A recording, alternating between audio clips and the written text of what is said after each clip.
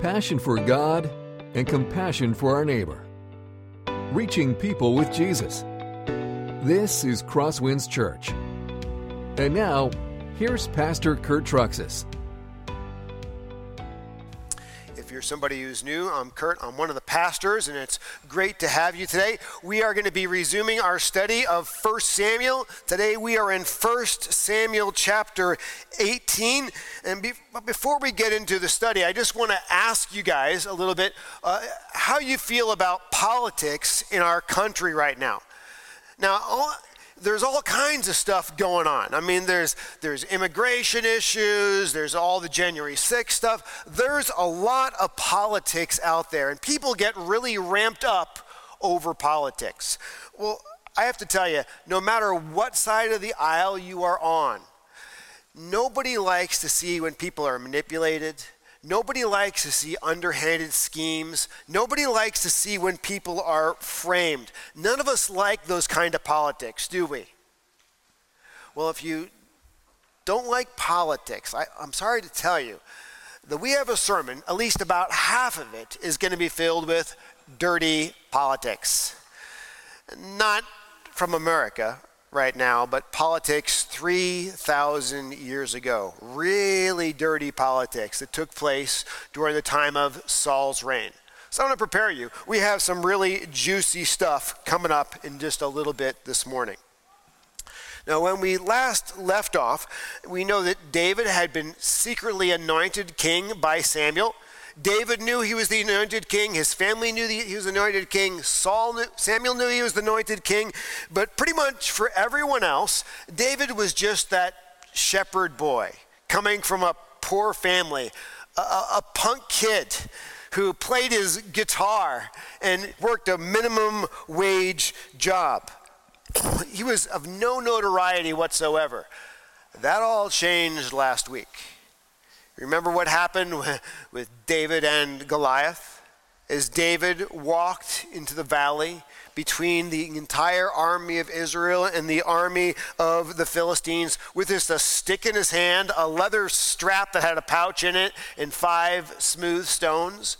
And with just one well-placed shot between the eyes that actually penetrated into Goliath's head, the 9-foot 6-inch tall, metal-clad, hairy monster of a man came crashing down. And David proceeded to whack off his head, finish the job. Now, what happened?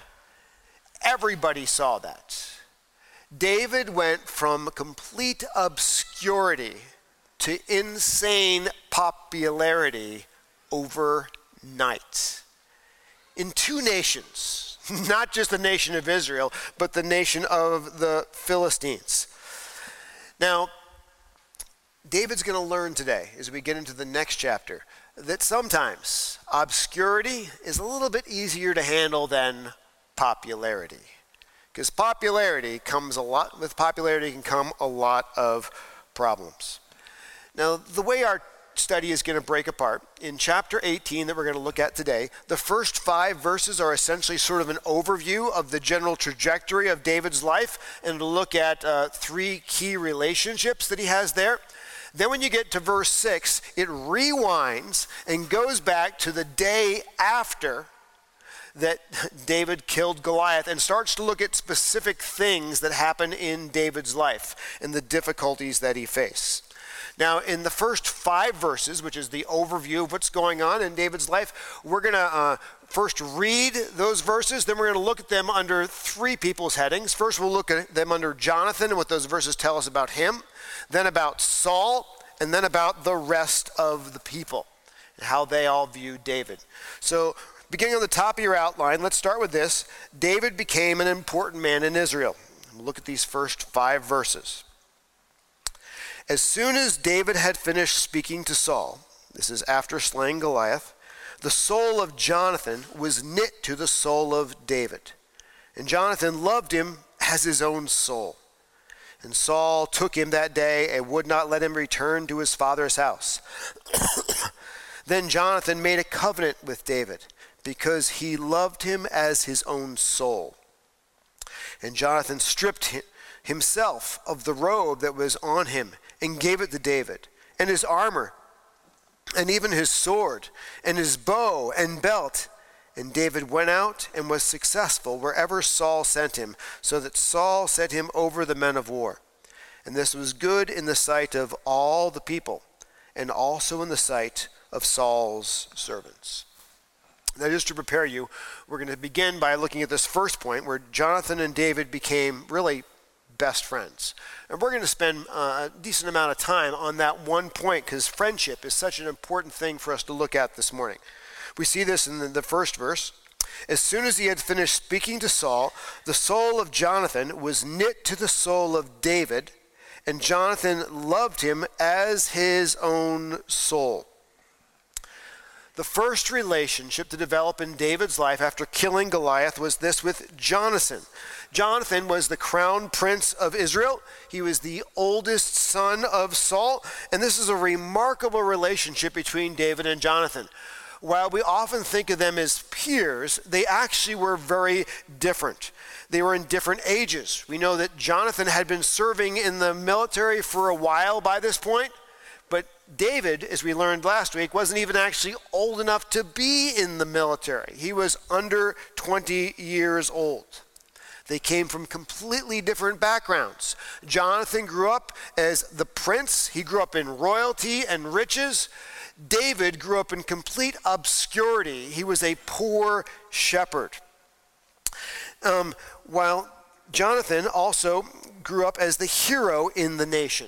If you remember earlier from our study of 1 Samuel, he was the hero of the Battle of Michmash, the only man at that time in the nation who had the courage to go against the Philistines single-handedly.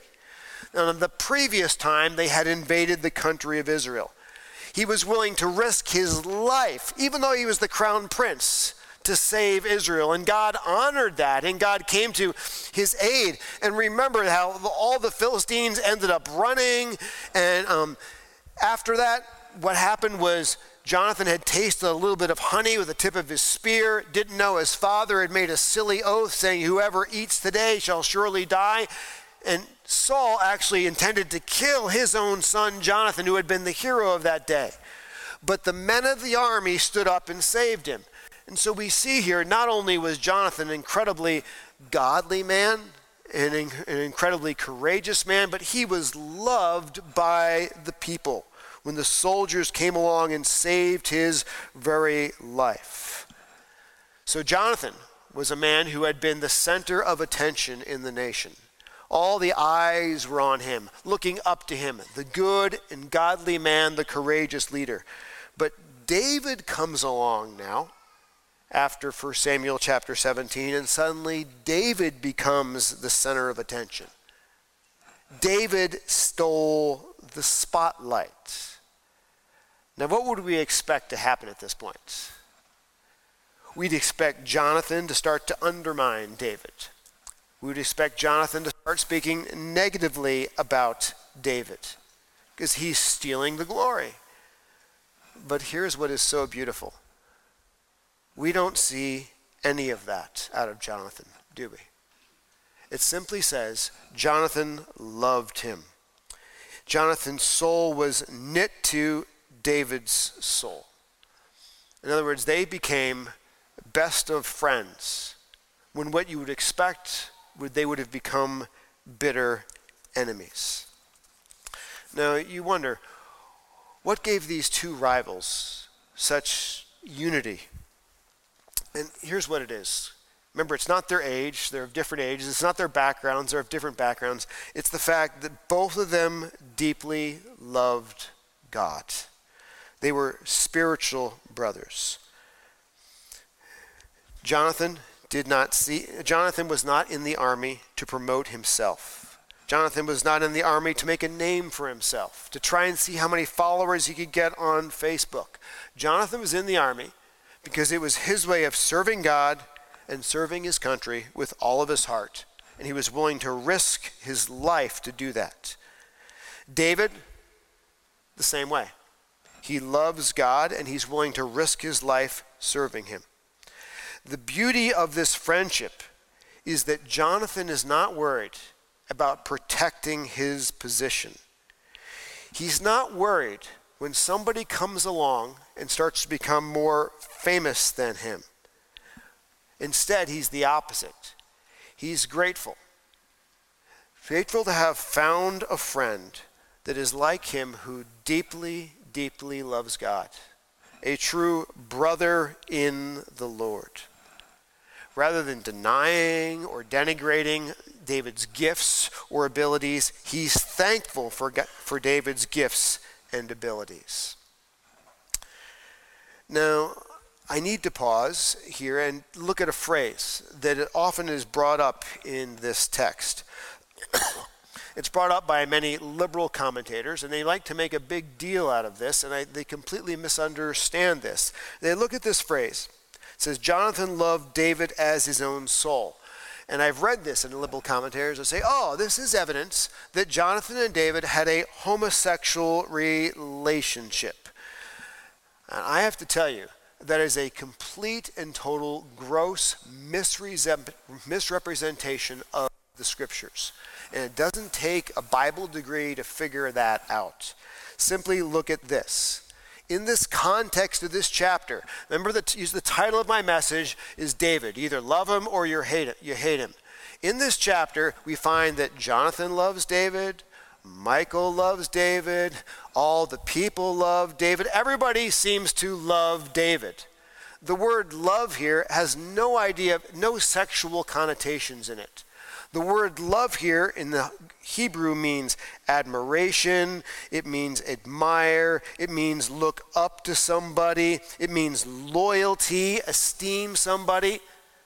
It does not mean a sexual relationship.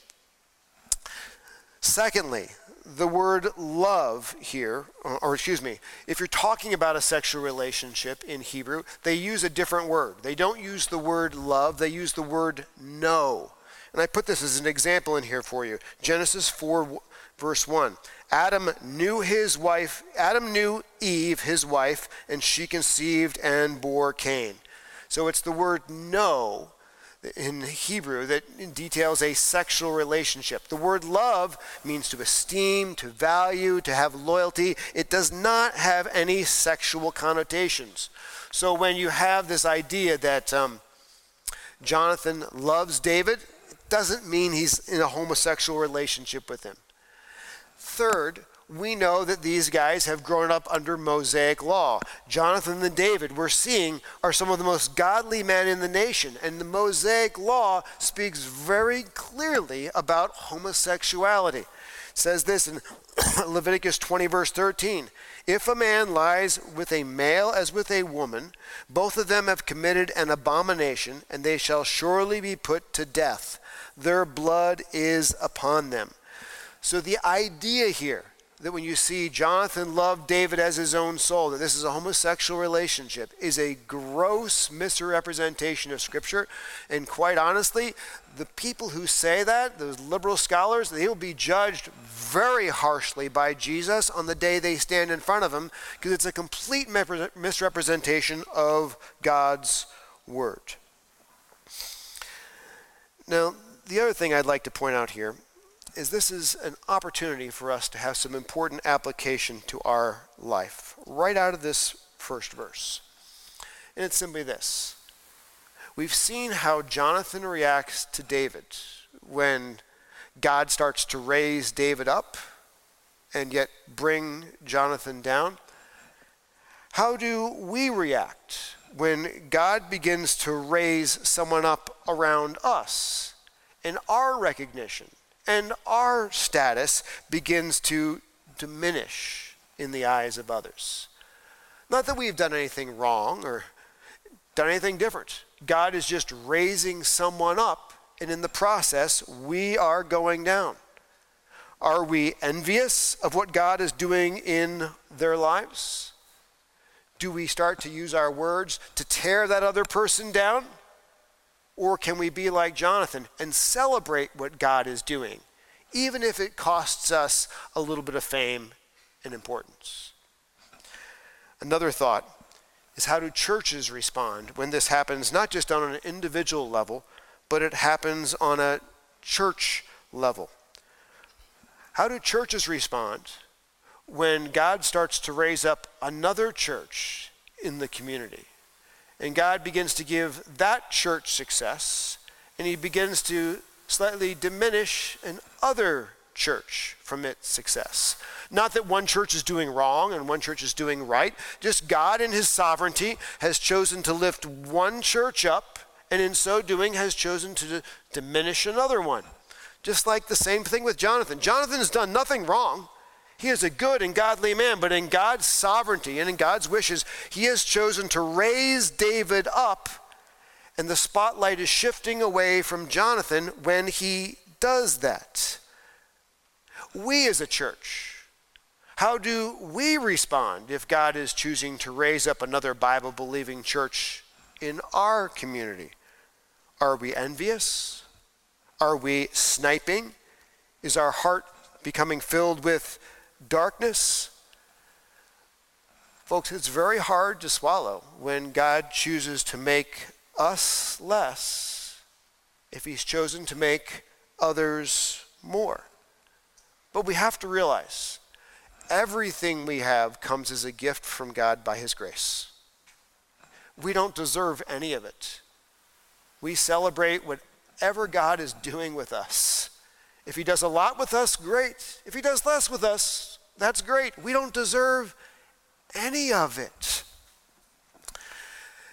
As I was studying, I ran across an example. I've run across this example a number of times in my studies, but I've never shared it, but I thought maybe it might be worth sharing this morning. It's from two pastors who were both very famous pastors in the 1900s in England. The one guy was named F.B. Meyer, and the other was G. Campbell Morgan. And they both have a lot of writings out there from the 1900s, both very good pastors, but they pastored in the same town. And over time, there began to be a shift where G. Campbell Morgan's church started growing and F.B. Meyer's church started diminishing. And then because friends had moved over to G. Campbell Morgan's church, some people left Meyer's church and went over to Morgan's church. And Meyer just writes in his writings in the 1900s about how hard it was for him, how difficult it was for him, and that he realized he was becoming envious. He was becoming jealous, and he wasn't celebrating the success of that church. He was envious of it. And then he ran across this passage. And God convicted him that he needed to be like Jonathan for a David, celebrating what God was doing in another person's life, not envious of it. So he began praying for Mr. Morgan and Pastor Morgan. And that's what God had called him to do. Now, I'd say that's a challenge for us here at Crosswinds. Do you ever find yourself envious of the success of another in Christ, whether that's individually or corporately? God calls us to be a Jonathan when there's a David. He calls us to be an encourager and not envious, but someone who's encouraging others in their success that God has given them. The next thing we see is there in verse 3. Then Jonathan made a covenant with David because he loved him as his own soul. And we're not told exactly what is in this covenant, but we know what a covenant is. It's a commitment to loyalty. It's a commitment to friendship in spite of adversity. And I think there's a brief bit of wisdom on what true friendship looks like just in this verse. And it's this. Friendship is not a matter of convenience. Friendship is a matter of commitment. Let me say that again. Friendship is not a matter of our convenience. It's a matter of commitment. Friendships are a choice. They take hard work. They take sacrifice. They take keeping our promises. Today, in our culture, we don't speak much about friendship and what it involves. In fact, the young people have learned that friends are what you have on Facebook. You know, because somebody says, yeah, I'm going to be your friend. That is not a friend on Facebook. That is an acquaintance on friendship. Because true friendship always involves a commitment.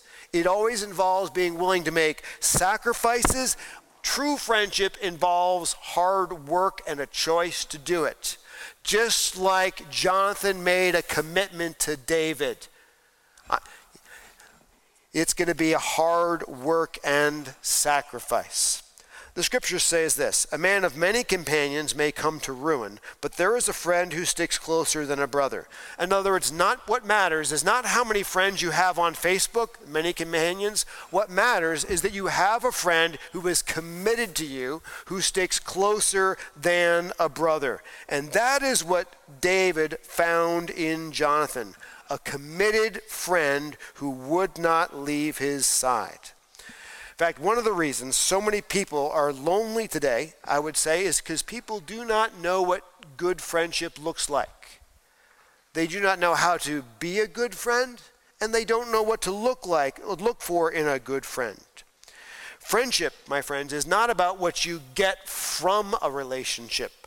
Friendship is what you choose to put into a relationship. It's the love you choose to put into it, the loyalty, the sacrifice. It's this commitment that Jonathan made to David. That's what true friendship looks like.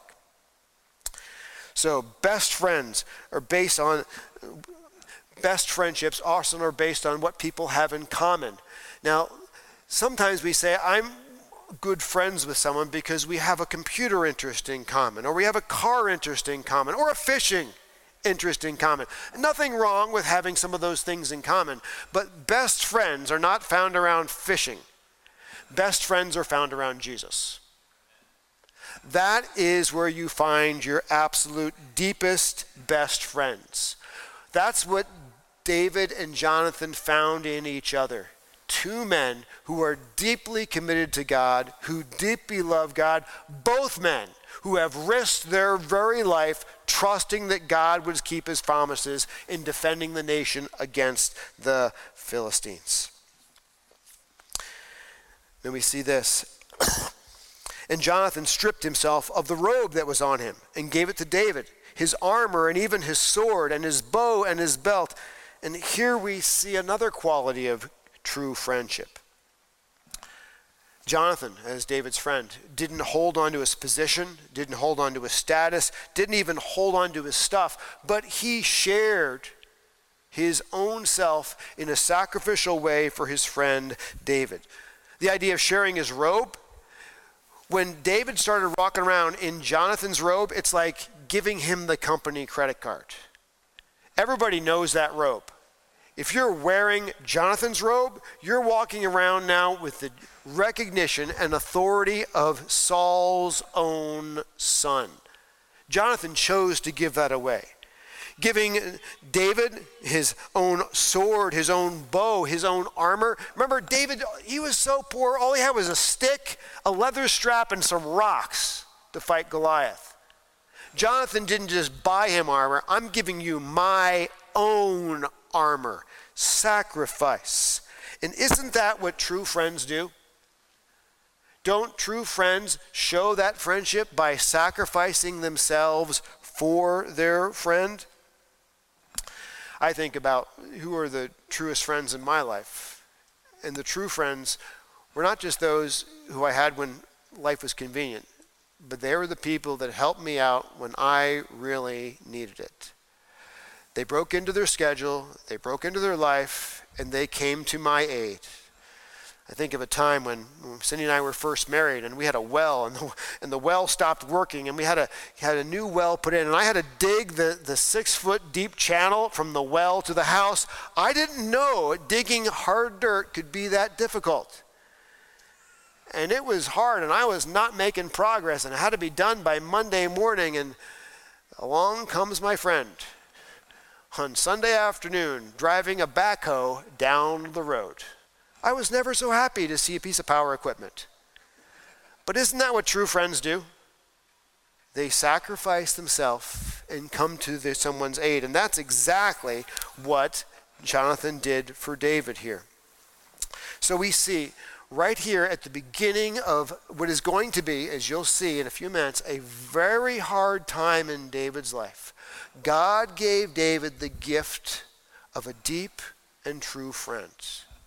a friend who could celebrate his successes, not be jealous of them, a friend who is committed to him, not a matter of convenience, but a matter of commitment, because that's what true friendship involves, and a friend that would sacrifice himself to help David in his time of need.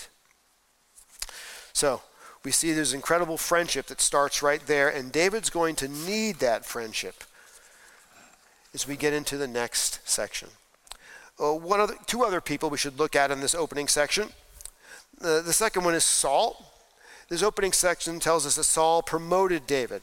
Verse 2. Saul took him that day and would not let him return to his father's house.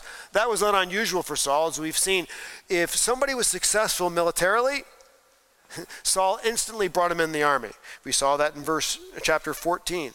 When Saul saw any strong man or valiant man, he attached himself to them. In verse 5, we saw this.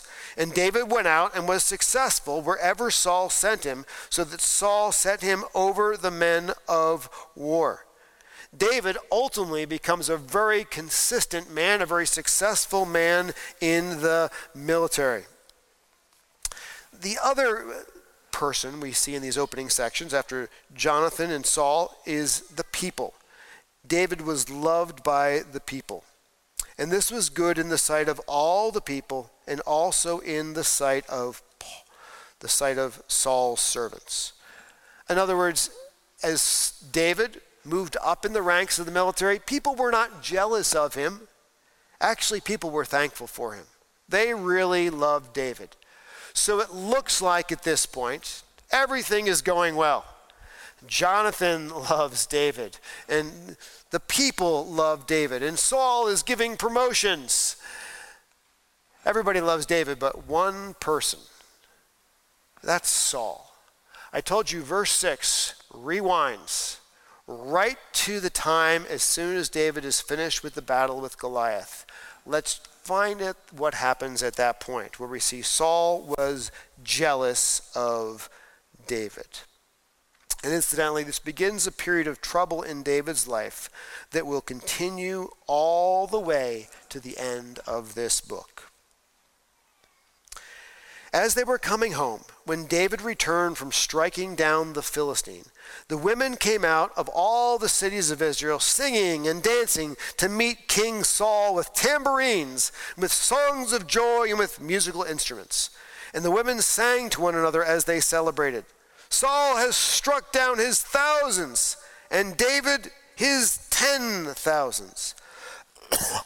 So what we have here is when Saul and the army and David are coming into town, coming back into Israel, they're having a ticker tape parade. It's sort of like what happens when a team wins a Super Bowl. You know how a city celebrates. And when people do those things, they oftentimes make up chants and victory chants. And the women are doing that. The victory chant says that Saul has slain his thousands and David his 10,000s. And folks, quite honestly, there's a lot of exaggeration in here. How many people did Saul slay? 0. He was a big chicken, remember? For 40 days, he tried to bribe somebody else to fight Goliath. He hid. He did nothing. He should be thankful that he even got mentioned in the song. Now, David, did he slay 10,000? Nope. He slayed just one big, ugly, hairy, metal-clad man with one rock. That's all he had done. But yet in this song, there's a little comparison. And in the comparison, David is given a little more prominence than Saul. And Saul, who is very insecure and who has a big ego problem, cannot handle that. And Saul was very angry, and this saying displeased him. He said, "They've ascribed to David 10,000, and to me they've ascribed thousands. Well, what more can he have but the kingdom?" Here what we find is Saul is a very envious person. As soon as somebody gets a little more of the spotlight than he does, he begins to melt down. Jonathan, we saw earlier, is the opposite of this. But Saul, as his father, filled with envy. And we're going to see what envy does. First thing we'll see, it corrupts his capacity for joy. Saul will end up as an irritable, peevish, resentful, ugly person. Unlike Jonathan, who is a beautiful and lovely man that everyone wants to be with. Also, we're going to see that this envy sets Saul against people that should be his friends. David is Saul's most loyal soldier. And yet Saul will end up hating David and doing all kinds of political schemes to eliminate David. Because David's done nothing wrong. It's just that Saul is envious and jealous of him. Saul's last comment, like what more could he have but the kingdom? What we know is going on here is that we've seen earlier that Saul has been rejected as king. Twice, in chapter 14 and once, and in chapter 15 and other times, Saul has been told, you are being rejected as king. And I like the way it says it in chapter 15. And Samuel said to him, the Lord has torn the kingdom of Israel from you this day and has given it to a neighbor of yours who is better than you. In this song, what is Saul starting to realize? Here is somebody who is better than me. A 19-year-old kid with a rock and a leather strap. Maybe this is the guy right under my nose that God is going to take the kingdom out of my hands and put it in his hands. So the response from Saul at this point is, Saul eyed David from that day on. Something's going on with this kid. Now, it says the next day, a harmful spirit from God rushed upon Saul, and he raved within his house while David was playing the lyre as he did day by day. And Saul had his spear in his hand. This is the next day after slaying Goliath. David goes right back to the humble position of being the court musician. No accolades, no big cheering, nothing. I'm a court musician playing the guitar for Saul, trying to put him in a good mood.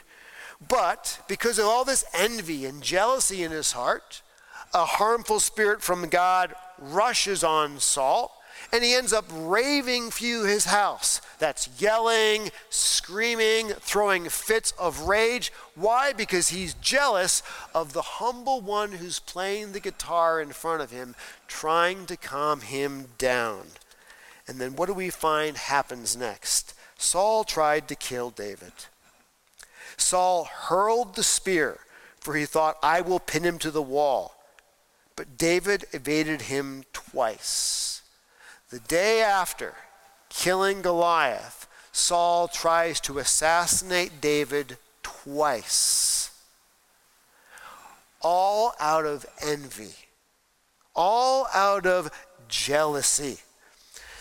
This is the danger of envy and jealousy. It never stays small. It always gets big. I told you, it does two things. It takes away all of our joy and makes us bitter, peevish, irritable, ugly people like Saul.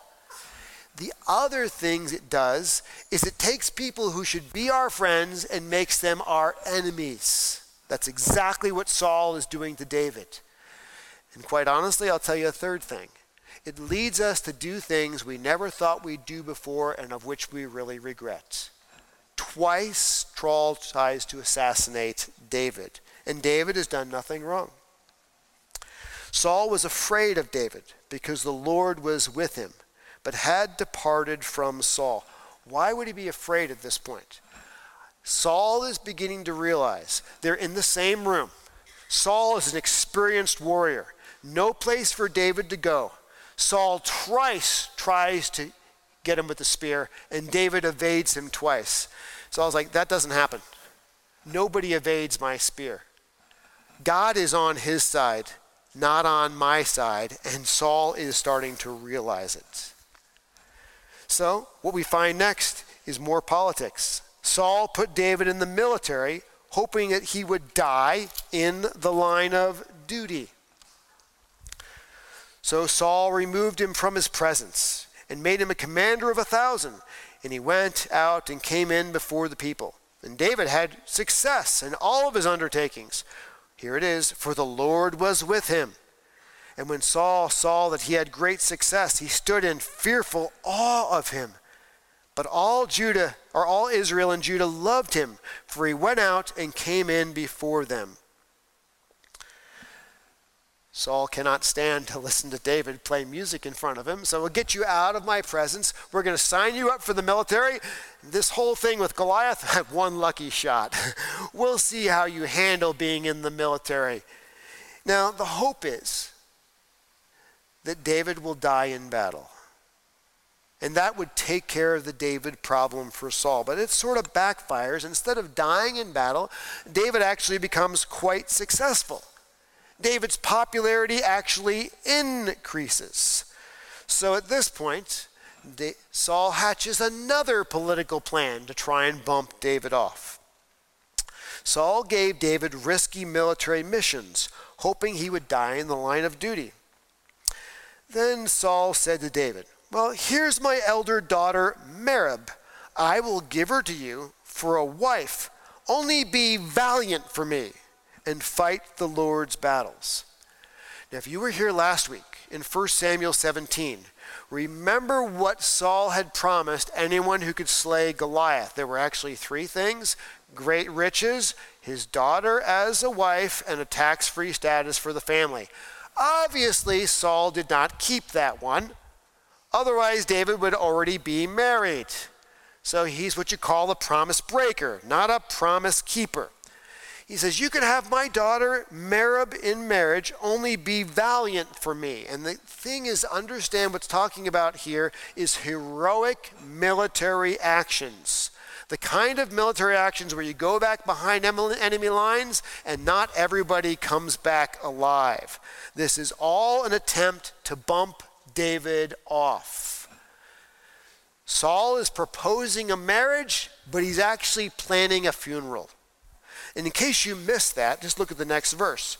For Saul thought, let not my hand be against him, but let the hand of the Philistines be against him. That's how we'll bump David off and get rid of him. David responds, and David said to Saul, well, who am I and who are my relatives and my father's clan in Israel that I should be a son-in-law to the king? Like, Saul, I'm just a poor guy from Bethlehem. Why are you trying to offer your daughter to me? I think he's also saying, you just recently tried to kill me twice. So why do you want me to marry your daughter right now? I think he's sort of suspecting something is going on here. Well, David undertakes these risky military missions, and to Saul's surprise, he doesn't come back in a body bag. He comes back very much alive. Now Saul has a problem. He used Merab as bait for a trap, and the trap backfired. So look what he does. But at the time when Merab, Saul's daughter, should have been given to David, she was given to Adriel, the Melathite, for a wife. Now imagine this. You come back from serving in the military, high-risk missions, you know you survive and come back, there's a bride, the king's daughter waiting for you. You get there, you show up to your wedding, and there's another man's name on the cake. You're held back, and you watch another man go forward and say the vows with your bride. You watch that man then take your woman into the wedding chamber. Well, Saul couldn't kill him physically with a sword twice, so he's going to kill him emotionally by putting a sword through his heart. I told you there's dirty politics in this chapter. Crazy dirty politics in this chapter. Well, Saul gave David ultra high-risk missions, hoping he would die in the line of duty. The next thing we see is now Saul's daughter, Michal, loved David. Michal's a younger daughter. She realizes that now David's the most available bachelor in town because obviously the older daughter wasn't given to him. So she says, that's the kind of guy I want. That's the kind of guy I love. And here we read this, and they told Saul, and this thing pleased him. Now, is he excited about this because he really wants David in the family? What's he going to do? Use her as bait. Bait for another trap to try and assassinate him. Saul thought, let me give her to him that she may be a snare for him and that the hand of the Philistines may be against him. I'm going to try and use her to get the Philistines to kill him again. Now therefore Saul said to David a second time, you shall now be my son-in-law. What do you think David's thinking at this point?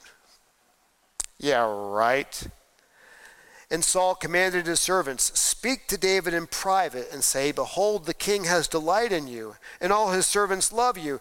Now then become the king's son-in-law. In other words, I'm going to tell my servants to flatter David because he's not going to trust me at this point, obviously.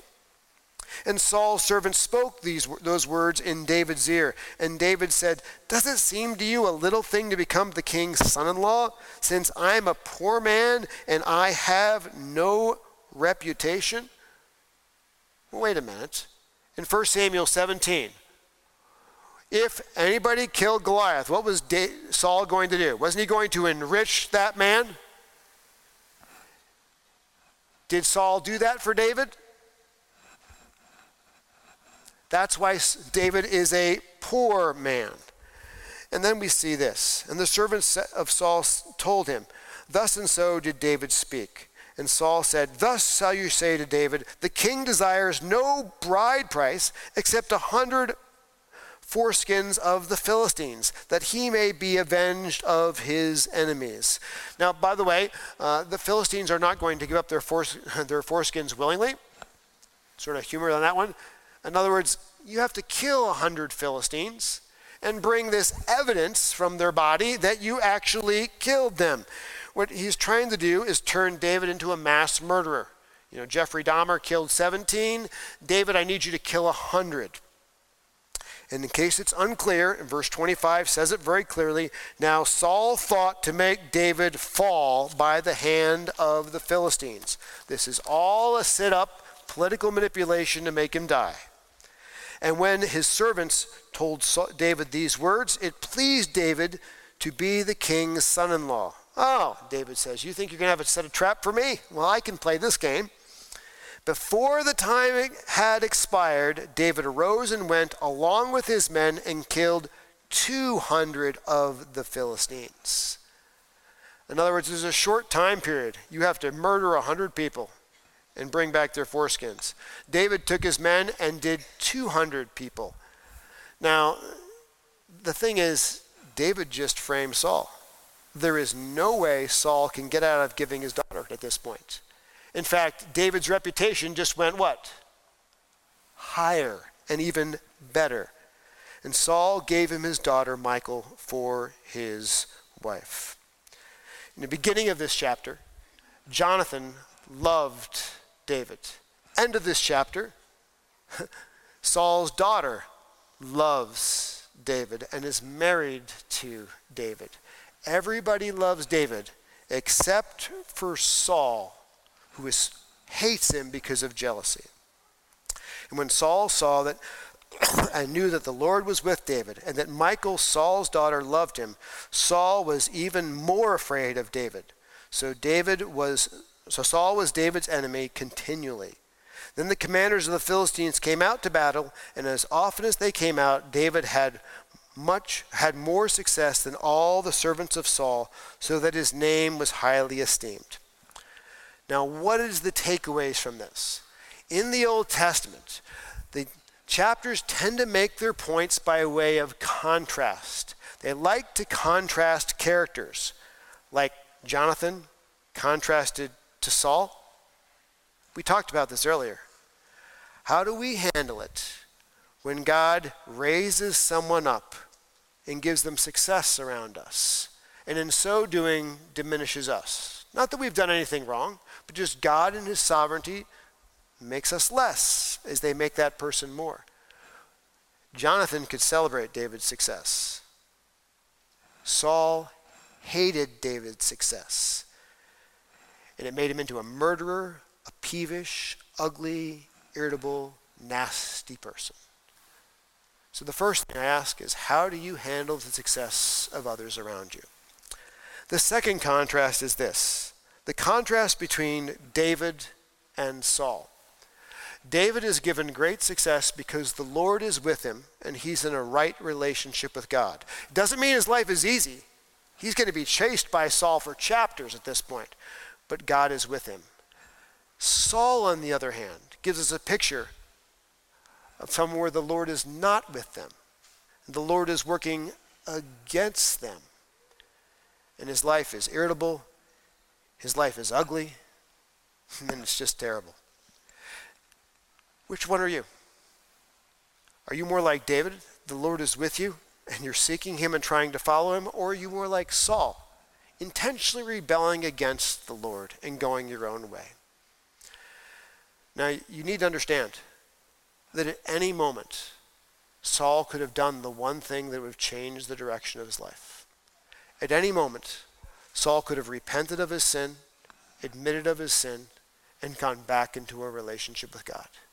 Even though he had attempted murder multiple times with David, that opportunity was still there. You doubt me? In 1 Chronicles 33, it tells us the story of King Manasseh. Manasseh was an incredibly bad king.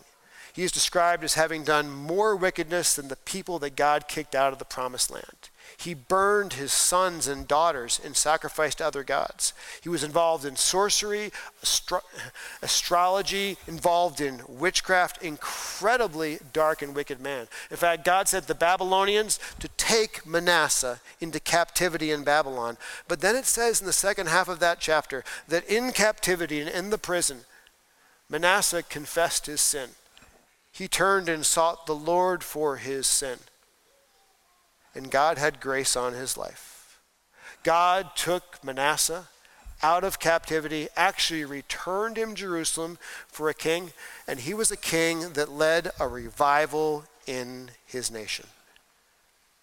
No matter how far you have gone, no matter what you have done, you could be an actual murderer like Manasseh. You could be someone who's attempted murder like Saul. The opportunity of repentance and new life always stands there with God's arms open wide. If you would confess your sin and seek God, when you return to him, he will return to you, no matter what you've done. Heavenly Father, thank you for this chapter. Boy, all kinds of crazy politics going on. But what a reminder that in the midst of all these crazy politics, that you were large and in charge of David's life, carrying him through. We thank you, Lord, for the lessons we learned by contrasts between Jonathan and Saul about how to handle times when you're raising others up and maybe bringing us down. The lessons of contrast between Saul and David, what it looks like where the Lord is with someone because they're following the Lord, and when the Lord is against someone because they've left the Lord. May we be people who seek you and love you with all of our heart. We ask this in Christ's name. Amen. This has been a presentation of Crosswinds Church. A complete archive of sermons can be found online at crosswinds.tv. Thank you for being with us, and may God continue to enrich your life.